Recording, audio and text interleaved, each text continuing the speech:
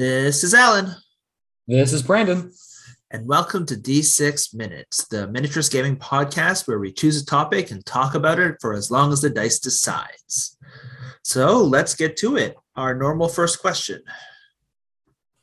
All right, what have you been up to? I guess it's been the holidays lately, so there's been some more time around. All right, 2 minutes. So This one's pretty short. I'll just go through quickly. I have been painting orcs as normal, but I did manage to paint a space marine, mostly painting. I did actually end up playing some Rangers of Shadowdeep because you can play that solo. So I did, because of the break, I decided to clean up one of the missions, the fan-made missions that I made for Rangers of Shadowdeep for new Rangers, because basically there's this mission in Rangers that requires 2 Rangers, one of lower level and one of newer level. And I was like, oh, well, if I want to start this guy of a lower level, I don't want to start him from 0. So I want to play an intro mission as opposed to my main Ranger. But you can't do that. So I wrote one. So cleaned it up. I sent you the version that I had play tested and gone through just to help clean it up. And hopefully I'll be able to be, but by now you should probably be able to take a look on the Rangers of Shadowdeep Facebook group and find it and play it and tell me what you think. Yeah, that's pretty legitimate. So Thanks. I have just been painting more Infinity, the O12. I finished off a bunch of stuff from earlier. Ended up not liking part of the color scheme, even though I'd finished like a whole bunch of guys with it and repainted a bunch of areas because the colors, I mean, once you paint things, that doesn't always come together, and there's nothing that's hard to paint tight pants to make it look good. You paint them dark because that's, if people are wearing tights, they often wear black tights just to make them inconspicuous, and then whatever else over top of that is more noticeable. So you just think of it as fashion.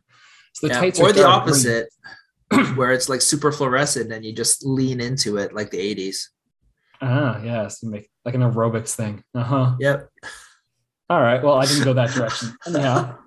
All of O12 was a bunch of aerobics instructors. So now you know. Yep. All right. Time for a new topic. So it's been the holidays lately, which made me sort of think about like gift giving and all that. And the question is, for miniatures, what makes a good gift as a miniatures thing, as something hobby related? 6 minutes. Holy crap, the whole podcast. All right. Well, this is a pretty good one, although we probably should have asked this question before Christmas instead of after. But this is one of those things to think about in the new year and then totally forget when you have to buy gifts for people. Well, people have birthdays too. So yeah, I know. I guess if you have a friend in January, friend or family in January who you want to buy miniature gifts for,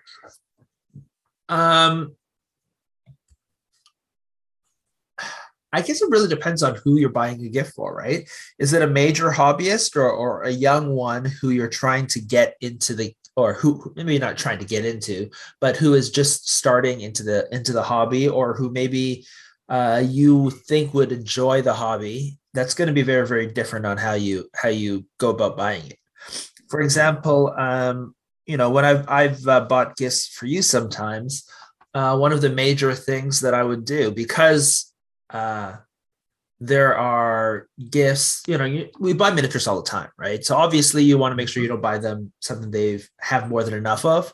Like if you want to buy a veteran a bunch of miniatures for their favorite thing, you don't want to make it so that they buy yet another, squad of Space Marines, maybe because they have too many already. But if it's orcs, it's probably fine because you can never have enough orcs. But the other thing that I think is really, really nice is if you customize it or you give them something that you can't just buy off the shelf. Yeah, so I know this is like one of those things where it's like, yep. Yeah, because you're a hobbyist, so it's totally within your power to create something different for them. And it's just exactly. More thought that goes into that.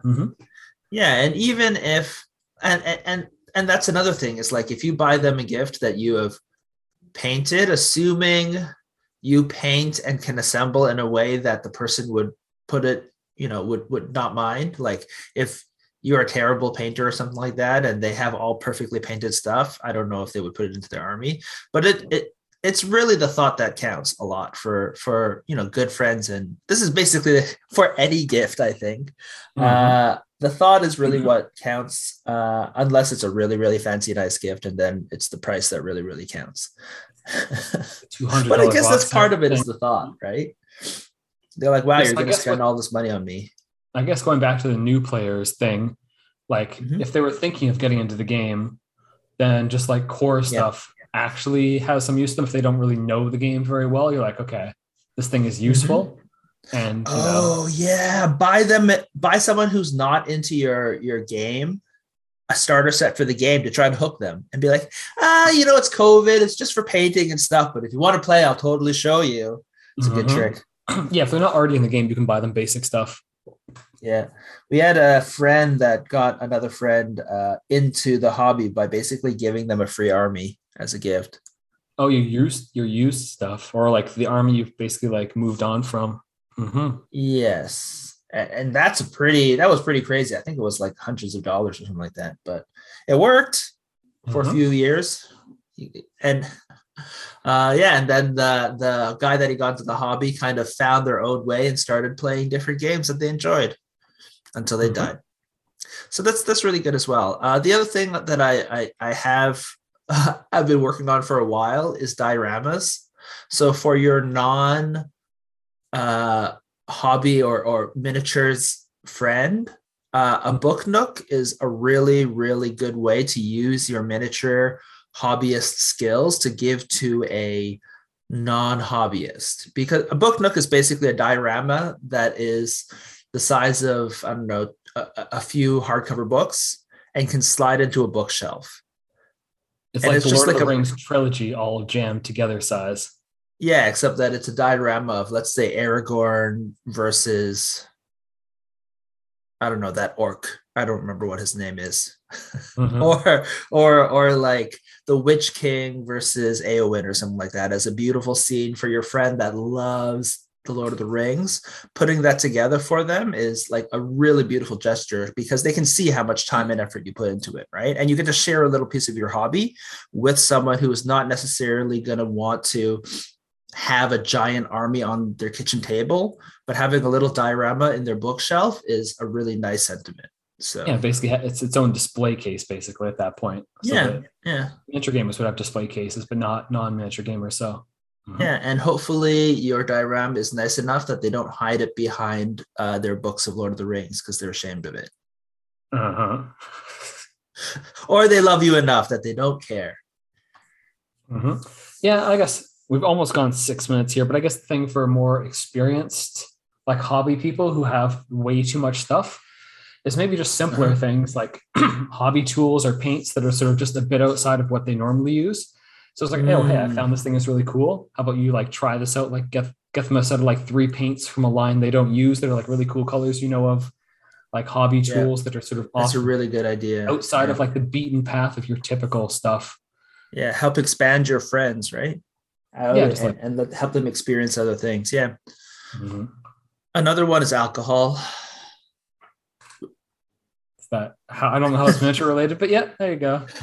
Well, you drink alcohol while you're playing miniatures or you're painting. I think that happens a lot. So you give them something to help them, continue and have more fun while doing it. There you go. For people who you're already playing miniatures with, just get them booze. Yeah. There you go. All right. Make sure that they're older. Yeah. There's lots of gift giving ideas for all times of the year. Yeah. We'll probably revisit this one maybe before Christmas next year. All right. Next one.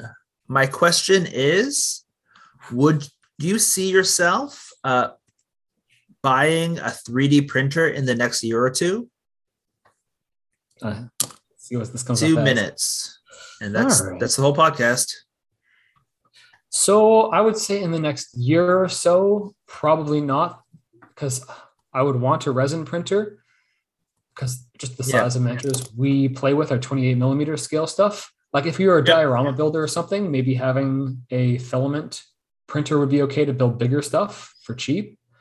But like if I do anything, I would want a good resin 3D printer. And I don't see the price coming down to the point where I would get enough use out of it. So I'm thinking that if I were ever to get one, it would be more likely I would get somebody's old used one for somebody who's like, say, someone who's more into it and they want like the top of the line equipment. They upgraded. And they go and upgrade and want to get rid of their old one. And you know them. So they haven't just like broken the thing. Because there's a good chance if you buy these used things online, it's just going to be broken. So if you know someone who's like too crazy into it and they buy their new like $3,000 resin printer and then offload the last one they bought for $3,000 to you for like $400, you're like, okay, that's the price point and the reason why I would jump into it. But beyond that, within the next year, probably not. I am really, really close, honestly.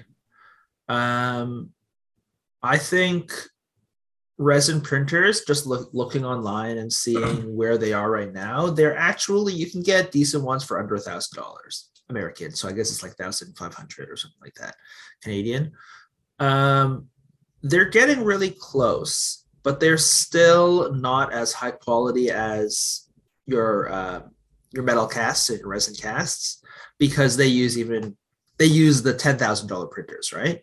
But they're all becoming a lot cheaper now, and they're really close to being worth it. The actual thing that I think is the biggest barrier to me for not getting into it is how much trouble it is to print it off. You have to you print it off and then you have to you gotta irradiate it with UV light. And then you got to clean up your resin printer, and the resin, it's kind of toxic. You don't want to touch it, right? And there's also fumes that come off. And that's the kind of thing that it's a little bit, it's almost there. You can see it where like in the next 5 years is very possible. But like, we're just that little bit where I'm like, why don't I just wait for them to spend a little more time to polish things up before I go take the leap? Yeah, I think when that happens, we'll see more better sculpts come out for print on your own. But at this point, I'm not seeing piles of sculpts. I'm like, oh, I have to print this.